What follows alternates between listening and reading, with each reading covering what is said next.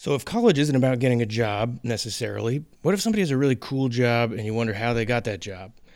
Of course, a lot of people will tell you there's rarely a really clear path to getting a certain job, and I think my guest on this episode makes that point in her own story. As an international correspondent for NPR, there's fame, albeit that of the NPR variety versus like NBA or Rockstar, adventure, danger, the opportunity to help drive the discussion on the world's most intractable conflict. It's pretty cool. So what kind of person gets a job like that? Let's find out with Emily Harris, Jerusalem correspondent for NPR. Welcome to The Crush.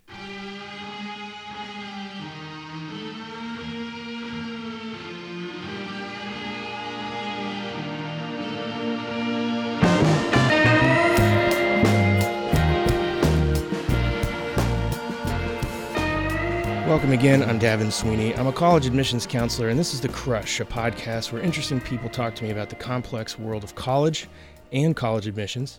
There's some other stuff to see at www.crushpodcast.com. I'm on Twitter, at CrushPod, and you can leave a voicemail at 503-86-CRUSH. I'd prefer that. That would be cool. So one of the things I wish I had a better grip on in college is understanding, on the one hand, I shouldn't trip that much about the future of my career, but also in those moments that I did, I wish I knew better how the career arc works for people in the jobs I was interested in. I feel now that I could just never really wrap my head around how to build a career, period, but really in the thing that I wanted, which at the time was becoming a filmmaker. That's what I wanted to do in college.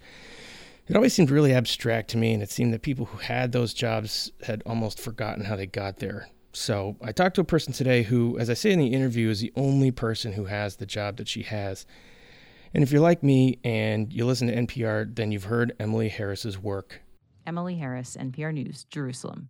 If you're like me in high school, then you think NPR is for dorks and parents. And I'm here to tell you that's dumb and you should stop thinking that way. Anyways, I wanted to explore that college is not a job training center per se. It is possible to study things in college that you're interested in and then get a job that's great that you didn't plan on getting when you were in college purely by following your academic passions. I think Emily is a great example of this. I was able to talk to her from her home/office, as she calls it, in Jerusalem via Skype. So please pardon that the connection is a little spotty at points. And another heads up, this is my very first interview I did for the podcast, so go easy on me. We talk about what it was like to move abroad for a job, what she needs to know to be good at her job, how it works, how the landscape of media is changing, and how parenting is like torture in the best possible sense, of course.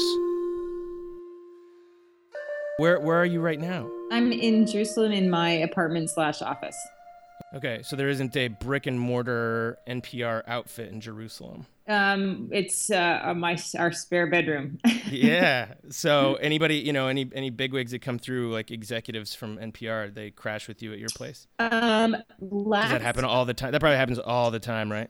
I've actually, after the first month I got here, within a month, not my editor, but the boss of the foreign desk came and brought the vice president of news. And so I was like, wow, I don't really know what's going on, but let me show you around. And then my editor came last year. And then now we have a new vice president of news. And we also have a new CEO. I think the CEO may be coming through sometime this fall. Exciting. Very exciting. Yeah, you better go linen shopping. Right. Well, they don't actually see me. They a hotel. Oh, okay. Well, I guess that makes sense. Well, let's get into it. Okay. All right. All right. Right off the bat, I would just like to have, however, pander to your alma mater here. Check this out. Oh, look at you. How about that? Bula. Anybody that's listening to this would have no idea what I just did, but I have a Yale mug here because I happen to know that that's where you went to college. And I'd like to say that anybody that I talk to, I just go and get the cup from their alma mater, but this is it. I have this, and I got one from my own school, and that's it. This was given to me by somebody else, but does this give you warm fuzzies to see this Yale coat of arms or whatever that is? Yeah, I really did have a good time at college, actually. Well, I hope so. I got warm fuzzies, but it was a good 4 years. So let me back up a little bit. You and I know each other in sort of an interesting way. You were a student of my father's at Lincoln High School in Portland, Oregon. Do you remember those days and sort of how that, your time in high school leading up to becoming a college student? Yes, college was much harder than high school. And actually, I did go to a school where a lot of people had come from college prep schools where boarding prep schools, and they were way better prepared for studying than I was, just in terms of the ability to synthesize a great deal of information and know, what to read and not what to read and how to prep for exams and stuff like that. So it took me a little bit of time to catch up, not to the knowledge or the curiosity or that sort of stuff, but just like how to deal with the massive amount of information that you were supposed to be able to manage. Yeah. I'm talking to you because, I think that you have a pretty fascinating job, don't you? I do think it's fascinating. I think it's one of the best jobs there is. I mean, I haven't had that many other jobs, a few, and they had some interesting things as well. Even like being a stock clerk at a department store had some interesting moments. But yeah, no, I think this is one of the best jobs on the planet. Yeah. I mean, it's not the job that everybody has. You're the one that has the job that you have. What's your job title? I am an international correspondent for NPR based in Jerusalem. So is that on your business card? That's a lot. I've run out of business cards. You have to reorder them. Ask the CEO to bring them by when he comes to visit. I probably pick them up. I'm going to go through the headquarters this summer. I'll probably pick some up. All right. Yeah, that's always a pain when you run out of business cards. Yeah, it is. Yeah. So people start not to really believe you are who you are, which is hilarious because you could, of course, get a business card. Right. With anything on it anytime you want it. But for you, if it was like one of those, if it was the good old days, you could just have a fedora with the thing in there that says press. Right. Maybe you should try to bring that back. So what's it like to work for NPR? I've mostly worked in public broadcasting. I've worked some in other medium. I've worked in television. I've worked some in print. I've worked domestically, internationally. Mostly it has been in public broadcasting. One of the things that I have liked most about NPR is that still the newsroom is the place for news, and it's you don't want to be completely isolated anymore. Right. Like in terms of, are we making money? Are people listening to what we're doing? Are we changing in a way that keeps up with the way people are listening? Are we meeting audiences' expectations for the way they hear stories now? So you don't want to be, isolated at all. But it's really a place where you get to do your job, which is be a reporter. And that is really lucky. And there's a lot of demands. I mean, there's across journalism, there's been increasing demands on every reporter to be more skilled in more ways to present a story, not just radio, but you need to be able to write copy that is for reading. It's not a script on the web. You need to be able to take pictures. You need to be, facile on social media. And so there's a whole lot more demands just in general. But working for NPR, I've found that, basically I get to do my job, which is cover my beat. And my beat is geographically established because right. I'm in Jerusalem. My responsibility is the West Bank, Israel, and Gaza. I just have to stay aware of what's going on in the Middle East. And Jordan is also, in my periphery. It's in other people's periphery as well. So I've done some reporting from there. Yeah. And then I need to be able to jump in if necessary, like going to Ukraine. I guess it was two years ago now, last year, anyway, going to Ukraine when the fighting there broke out originally. Yeah. So that's an easy way to establish a beat. But as far as getting your own feet on the ground and getting familiar with a beat when it's someplace that been before, because I moved to Jerusalem having only visited once to look for an apartment. And so basically you do exactly what you said. You meet people, you talk to people, you read, you call people up. And it's funny when you say fearless because there's sometimes for me, it's I'm more scared. It's not really scared isn't the right word, but I'm more putting off, procrastinating about calling somebody I don't know than I am going to some dangerous place or something like that. Yeah. The first one, you can sort of,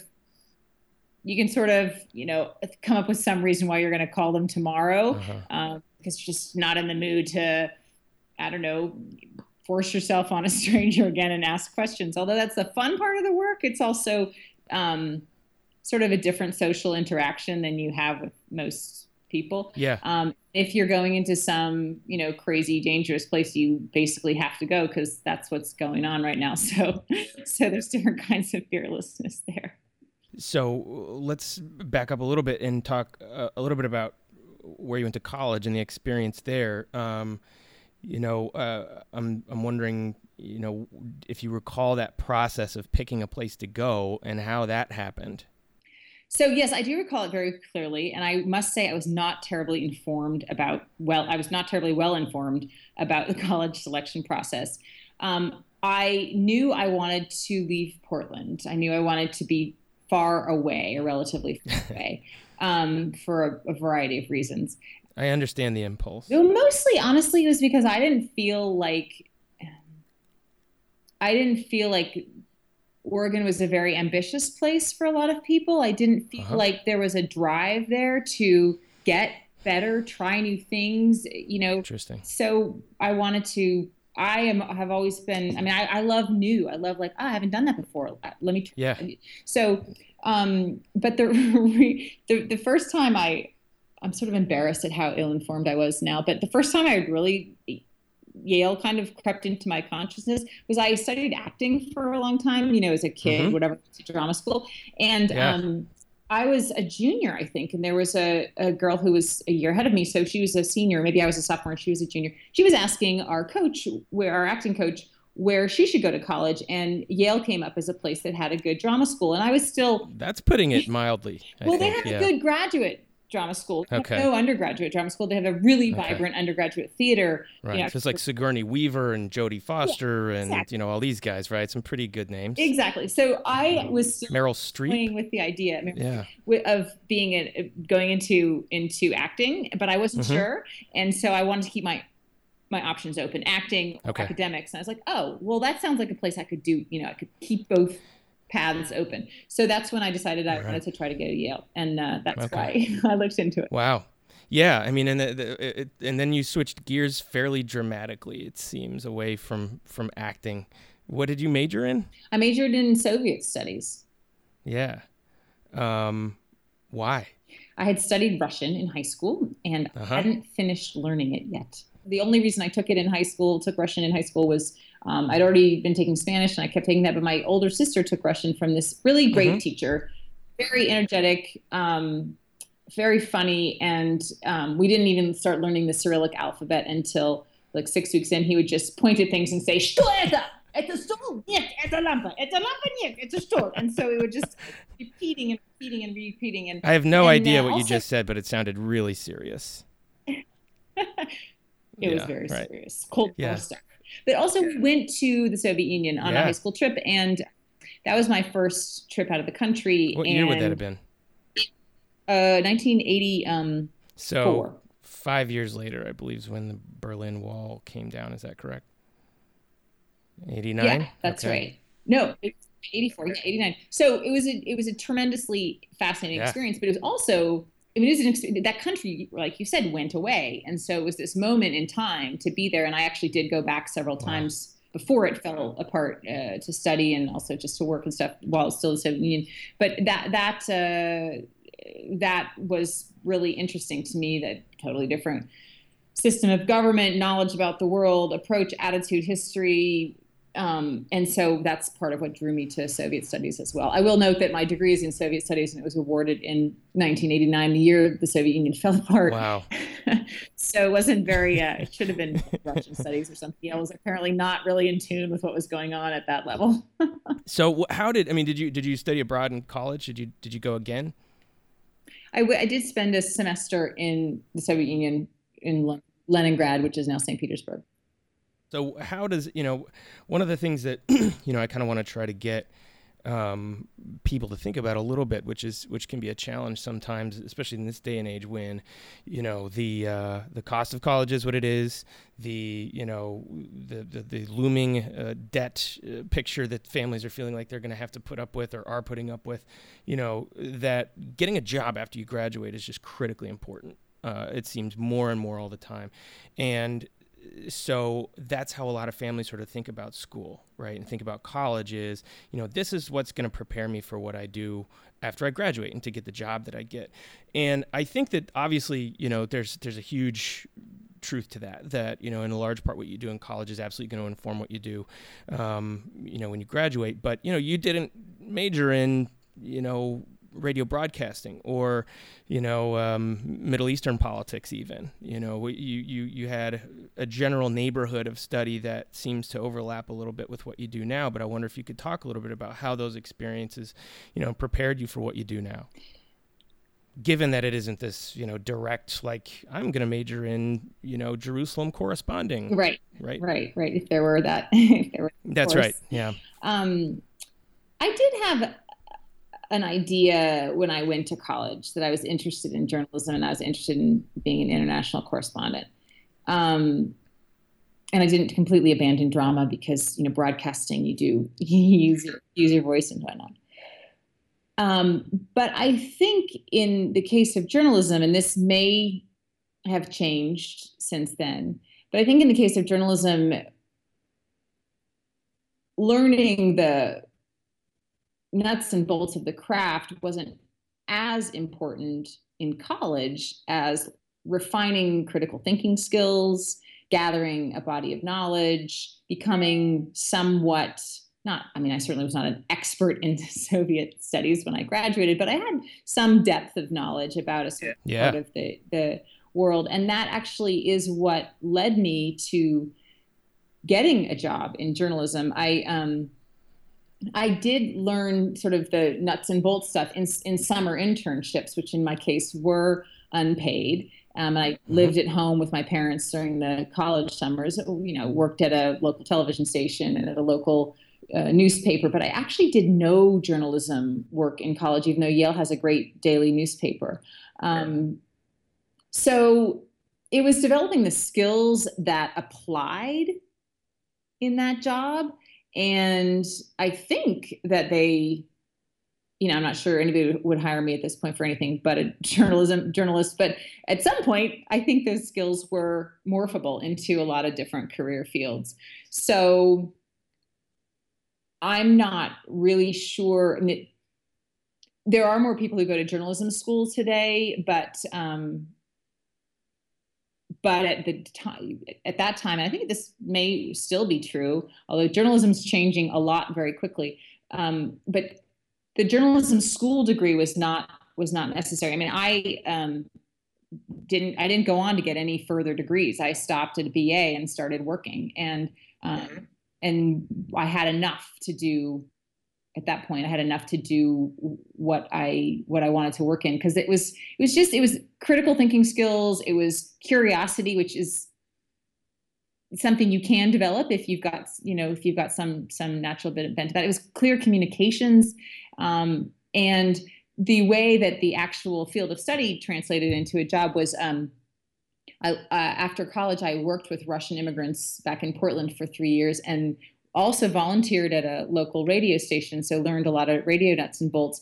Then I decided I wanted to go back to the Soviet Union. I did not have a job, but I went back there. I went to Moscow, and I started knocking on doors of Western news outlets, the LA Times, the New York Times. I knocked on NPR's door at that point, and I got a job as a researcher. And then that gave me an in to do some freelancing, and it just built up from there.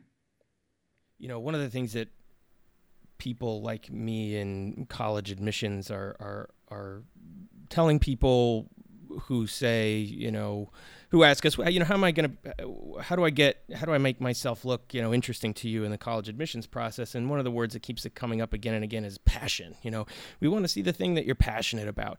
And, I would like to believe that a critical mass of 17-year-olds have a really hard time telling anybody what it is that they're truly passionate about, as relates to academic subject matters or what's going to happen to you in college. I think it's difficult to identify at this age, or really to have an expectation that somebody at 17 can really tell you what it is that they're, deeply passionate about, to the extent that we feel like it's going to make a contribution to college life. But I wonder, were you what were you passionate about at age 17? Do you know, and do you feel like you continued to pursue that passion when you got to college? That's an interesting question. I actually struggled for a lot of my life feeling like I was passionate about anything. See, and I wonder if that's, I feel like that's probably pretty common. But I feel that way regularly. Regular. But the way I think that passion reveals itself is not so much what you are consciously interested in, but it's what pushes your emotional buttons. I think over time I've realized I'm passionate about ideas and things that are ideas that are important to me, things about life that are important to me, sort of somewhat abstract, but those are the things that I'll defend, without even realizing I'm getting riled up, and so I think that if you think about passion, like, I love ice skating, I'm passionate about ice skating. I mean, maybe that's true for somebody because of the way they feel when they do it, or they just, find it fascinating to study the different moves that people make. And maybe it's about the physics, maybe it's just about the physicality. But another way to discover it, I think, is what what pushes your buttons, what gets you riled up when somebody says something that contradicts, a belief that you hold. And so, I mean, you could say maybe I was passionate about Russian, and I really do enjoy Russian language when it's spoken well, or, when I hear it, or when I speak it well. I really do find pieces of politics and history of that fascinating. Also in the Middle East, I can find almost anything interesting in almost any story. You just scrape away a little bit, there's like a wow factor. Like, I didn't know that. But real passion, I think, for me, isn't about one specific thing, but it's more about, I don't know, ideas about, like, for example, I'm very passionate about the freedom of information. Mm-hmm. And so that also is very helpful in my work as a journalist. Sure. And along those lines that, you're talking about digging away and finding interesting stories, and then the freedom of information. I think the last story that I heard that you report on, I was on the bus to go pick my daughter up from daycare, and I was like, there she is. You were talking about Facebook, I believe, and I believe that within the Palestinian community to, criticize people, using that social media. Is that correct? That's right. It was a story about a couple of incidents recently where Palestinian security officials have arrested people for putting up posts that were critical of the Palestinian Authority. This also happens in Israel. This story happened to focus on a couple of cases there. You moved, as we've established, a long ways away from home to take this job. What was that like? Because good question. There we go. The question I asked myself as a transplant, of course, as well. But I guess you worked for a long time in Oregon Public Broadcasting, and had established a lot of your credentials there. And so I just wonder about moving abroad and taking a job abroad away from, let's say your area of greatest familiarity, what that's like, and how you had to kind of prepare to become, a citizen abroad. Well, I actually, by that time, I spent, since the end of college, I've spent more time probably out of the country than in the country, the country being the U.S. I told you, I spent 3 years in Portland after graduated from college working with Russian immigrants. Then I moved to Russia for 2 years. Then I moved to LA for 2 years. And then I was in Washington, D.C. for I think about 3 or 4 years. And then in Berlin for 5 years, then to Portland for 5 years, and then here to Jerusalem, where I have been for 2 years. So actually, the time I worked at Oregon Public Broadcasting was a 3 or 4 year stint, helping start a new talk show there. And did you win an award? The talk show did win some awards. Yeah, when I was there. Congratulations! Thank you. We won several Gracies, and the OPB won a Peabody, which is the highest in broadcasting. Our talk show did a little bit of supportive work for that, but the real genesis of that was the newsroom director, Eve Epstein, and the reporters. It was a great series on poverty during the recession. Yeah. I also contributed to a NPR Peabody on Iraq war coverage back in 2003. Wow. So actually, by the time I left Portland, I was kind of ready to go somewhere else again. Yeah. And so did the opportunity come up? Somebody was vacating the post, or how did you end up in Jerusalem? Well, actually, I was interested in a job in Moscow. NPR had a job opening in Moscow, and so I decided to actually go back to Moscow on my own dime to visit again, which I hadn't been there for like 10 years, and to see if it was someplace I did want to live again. Russia had changed a lot in that past decade. Sure. And I had a great visit, but decided that actually I didn't want to live there at that point in my life. And it was about a year later that NPR started looking for someone for the Jerusalem Post because the previous correspondent, Lourdes Garcia Navarro, was leaving. So they were actually doing a little recruiting as well as advertising. So I talked to an exec there at that point, and then decided I was really interested in that post, and luckily it worked out. Very cool. You're covering, I mean, it's one of the hottest areas of political and religious and social and cultural activity. I mean, the Israel and Palestine conflict is one of the most, entrenched and complicated issues of our time, and I wonder how it is that you kind of, or do you feel like at this point, I mean, obviously you're a seasoned journalist, but do you feel like you have to keep your politics at bay when you are reporting the story, or are there things that you feel like you need to do that you need to be conscious of to maybe make sure that you're being that you're reporting objectively?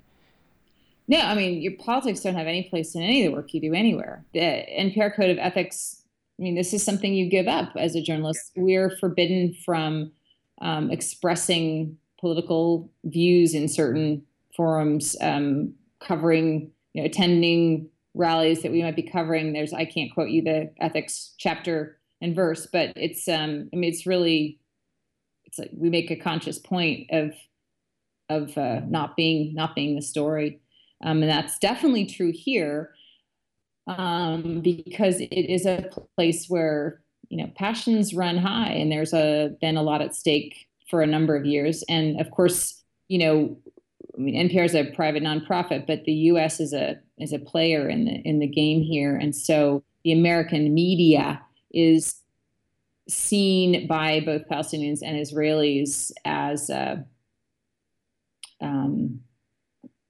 tool for their message. And so I think that one of the biggest challenges in this place is to get beyond that. Do people there listen to your stories?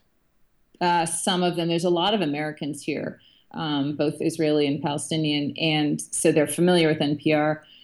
They don't air in Israel. I mean, obviously, you can download the app, NPR One, and I encourage people to do that. But so some people do, yeah. You mentioned some pretty some places that are experiencing a lot of violence. This is where you found yourself reporting from. Have you ever yourself felt like you were in danger? Yeah. I guess, I need to stop asking yes or no questions. I think this is one of the things that I need to learn here, Emily. I'm still learning to be a radio guy here. So can you talk about that? Yeah. One is actually sort of funny. As part of reporting from a conflict zone for insurance purposes, and as well as, practical training, news organizations that can afford it now usually send their reporters to what's called combat zone training or something like that. I forget what it is. Basically, you go for 5 days and you learn how to walk through a minefield, and you pretend to get kidnapped, and you have these very realistic first aid training things where people have fake blood shooting out of them and stuff like that. And basically, one of the things you learn is how to be aware of your surroundings and to recognize your options before something happens. So you're just like slightly aware. For example, you might think, okay, what am I wearing that could be used as a splint? You might think, what's my exit if there's a car bomb at this side of the restaurant? So after doing that, and then going back pretty soon after that to Baghdad, that's just sometime in 2003 or 2004, I was walking across a bridge. I'd left the green zone where I'd been at a news conference, and I was walking across a bridge to get a cab. I was in 2003 because it was pretty early on. I wouldn't have done this at other points because we did have people who worked for NPR as drivers, and so usually somebody would pick me up. But the car was broken, I think. So I was walking across this bridge to get a cab, and I was the only one out there walking. It was hot. It was in the middle of the day.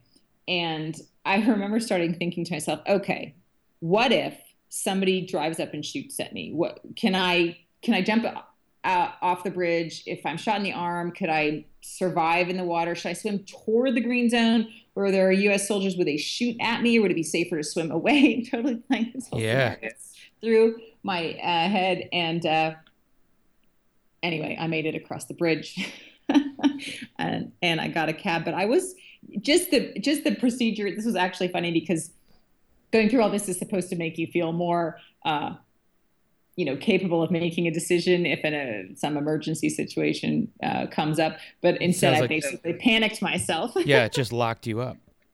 But I would imagine that there probably been some that probably haven't been so fun. Yeah, no, I mean, I was in Gaza for a month last summer when the Hamas had been shooting rockets, and then Israel began a ground and air campaign. Yeah. And so I was in Gaza for a lot of that. And, I must say, I mean, scared is when I'm working, basically that has to go someplace else. Mm-hmm. So it's, so don't spend a lot of time thinking about, worst case scenarios or things like that. We definitely try to be, conscious of what would be more risky, what would be less risky. Tried very much to not take any, stupid moves. But yeah, I can't really dwell too much on fear if I'm trying to cover something. What's your favorite part about your job? My favorite part? Well, the best thing, hands down, is to be able to ask people questions and have that be sort of, the norm. That's the expected thing, and you can ask anything that you can think of. Mm-hmm. And then another part I really like is, and I just love like when I'm interviewing somebody and they say something and it's just so interesting, or even just the way their voice sounds is so interesting. There's this little section sometimes I just want to listen to 20 seconds of tape over and over again. But another piece I really like is wrestling it into a story. Mm-hmm. And that is hard. There's certain like mountains that I have to climb every single story. But it's great when it finally works. It's great. And that's really fun. And how do you get that affirmation? Well, I mean, for one, I have to, read all my stories to my editor. And so sometimes I actually don't get affirmation. Yeah, right. I get the opposite, like, too long and it doesn't work anyway. Uh-huh. When it works, when you've managed to, reporting a story, you're gathering a lot of information, you're talking to a lot of people, and if you just take a minute or two or a shower or a run to think about like, what's the point here? What are the main things people are really passionate about, the overarching themes here, and combined with the little details that makes it come alive? How does it all fit together? The top of the mountain for me is the story structure. Where do you start? Where does it go? Where does it end? And once I have that figured out, I always feel like I'm done. And that's really hilarious because I'm usually, 2 to 6 hours away from being done. But as long as I've got that, I know where I'm going, what's being said in my mind, I think I'm finished. It's much easier after that. It's that wrestling to the what's the tale here? What's the story? Is everything important included? Yeah. But it's fun. It is fun. it's sometimes being on deadline is fun. Uh-huh. Sometimes being on deadline is not fun at all. Yes. I often have to impose my own deadlines, and being generally deadline averse, that can be really, really challenging. Yeah, I have to really wrestle with myself. So switching gears, I looked at your bio on your NPR page, and I noticed a couple of things that really don't seem to have much to do with your work at NPR. Just one of the things it says that one of the aspects of her work that most intrigues her is why people change their minds and what inspires them to do so. And I found that really sort of apropos. The point of this podcast is that, when people go to college, they do change their minds quite frequently. They do so during the course of the process of choosing where and why they want to go there. They often choose colleges based on the ease with which they can change their mind and go a completely different direction and still graduate in 4 years and stuff like that. So where does that come from? And what can you say about what you've learned as far as people changing their minds? Well, I think the reason it's so interesting to me is because when you stop doing one thing and start doing another thing, it means something's important to you. Something was important to you and something else is important to you now. And understanding what's important to people and why is at the root of a whole lot of trying to understand why things happen in the world. Sometimes you can't get people to admit what's really important to them. But I think that's why it's interesting to me. If you actually abandon one worldview and shift to another, I think that's really fascinating. I mean, it might be a little more deep than switching majors, but even switching majors is deciding that this is more interesting to me. This draws me. There's bigger questions to me that are important about biology than there are about literature. Somebody might have the opposite view, but so it's like, how do you draw meaning from life and what's going to feed this meaning? And I think that's what I'm interested in stories. It's not, I think that is behind, who's the new president or why somebody's shooting somebody else. I mean, there's a lot of other things on top of that, but at the bottom, somewhere, somebody's believing something. Whether they can even identify it or not, and then that changing your mind about something is a time when your beliefs are revealed. It's really interesting. And then the other thing that you said that I saw on your bio is that you are collecting stories about the most difficult parts of parenting. What can you tell me about that? It stems back to a real passion of mine, which is the search for the best possible truth at the time. And one thing I found when I became a parent was that there was a lot of really, really hard things about being a parent, and a lot of people didn't talk about them. And so what I am doing with this project is just trying to collect really brutally honest stories about how horrible parenting can be. How old are your kids? I have one daughter who's almost 10. She's 8 years older than my daughter. And yeah, it's tough, isn't it? Yeah, for a lot of reasons. I remember that one of the most difficult realizations of parenting was when my daughter was somewhere between 3 and 8 months old. And I was, it was the middle of the night, and I had obviously been up a lot. And this is, of course, I had a baby shortly after a couple months of working on and off in Iraq. And I was finally realizing why lack of sleep was a torture method, covering the Abu Ghraib prison and so forth. And so it's the middle of the night. I'm exhausted. She's not going to sleep. And I realize I am the person here who is responsible for teaching this other creature how to relate to other human beings. I am supposed to teach her how to love. And I was like, I don't think I can do that. I am not up to this job. Yeah. It was way too much of a responsibility. And I also just see this sort of run of the mill, how pissed off you get when you're tired, when, I mean, a kid is a kid, but there's just a lot of strains put on you. And I think it can bring out the best and it brings out the worst. And the worst is often done in secret. And everybody thinks nobody else is doing anything that is their own worst, performance as a human being. And so I wanted people to talk about that.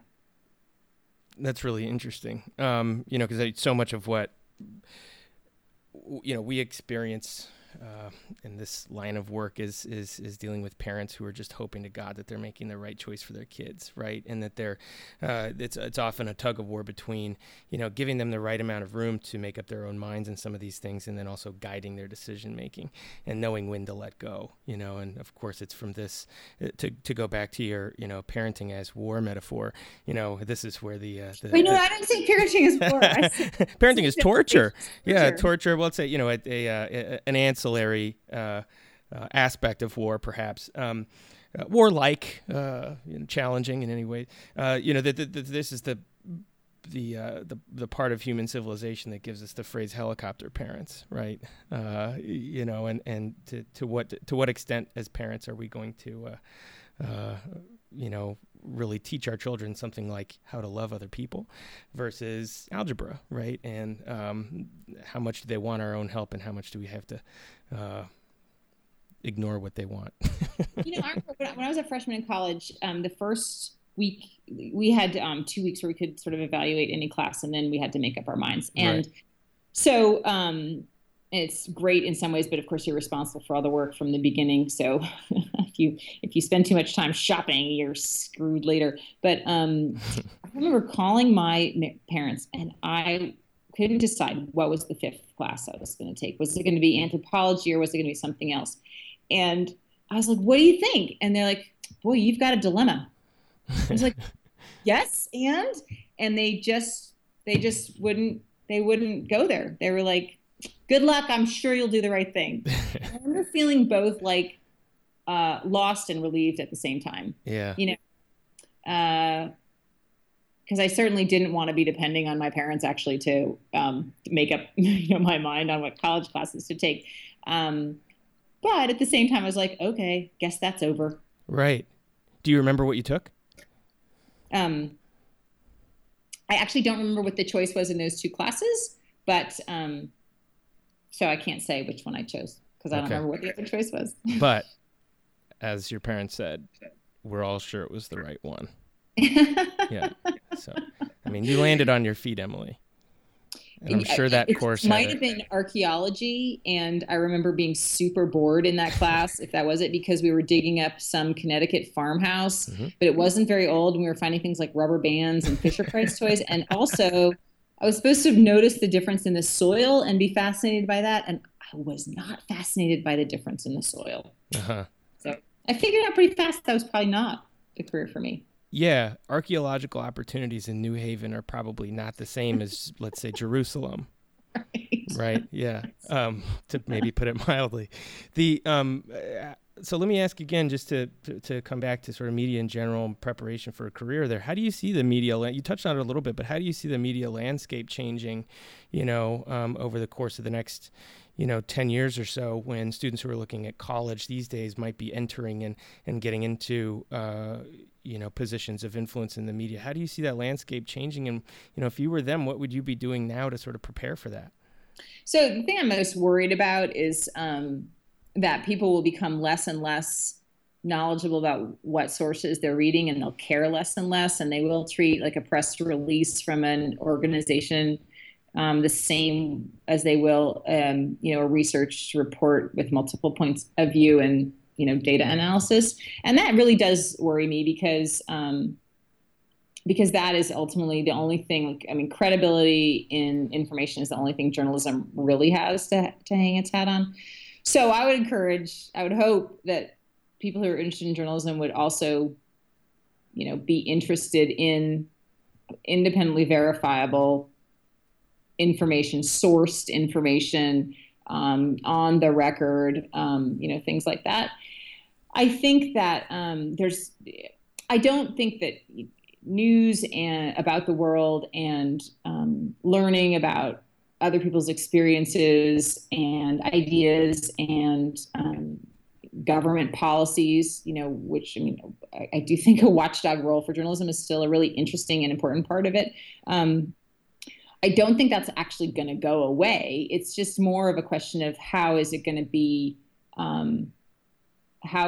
produced? How much resources will be available to really spend the time to understand complicated things? And then how is it going to be presented? I presume you could figure out a way, and somebody's probably done it, to, tweak the meaning of all of the,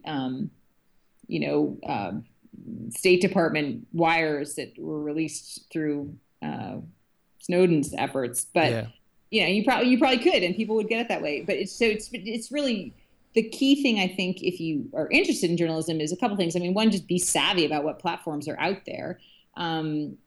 Don't be afraid of any new technologies, but don't think that that's what it's about, because that's just the delivery mechanism. The story still has to be, I hope it's still going to be valued. And this is the question, something like accurate, meaningful, and well told. So my two favorite NPR names, I don't even know if she's around anymore, but I sort of made a point of memorizing this. Duahli Sai-Kautau. For NPR News, I'm Duahli Sai-Kautau in Los Angeles. Yes, she's got a great name. My other favorite one is Ophebia Quist-Arcton. Ophebia Quist-Arcton, NPR News, Accra. Who's your favorite NPR name? Emily Harris. What do you think? Obviously. The most boring name on. Well, Emily Harris, I like that name. Thank you so much for talking to me. I really appreciate it. It was my pleasure. Very fun.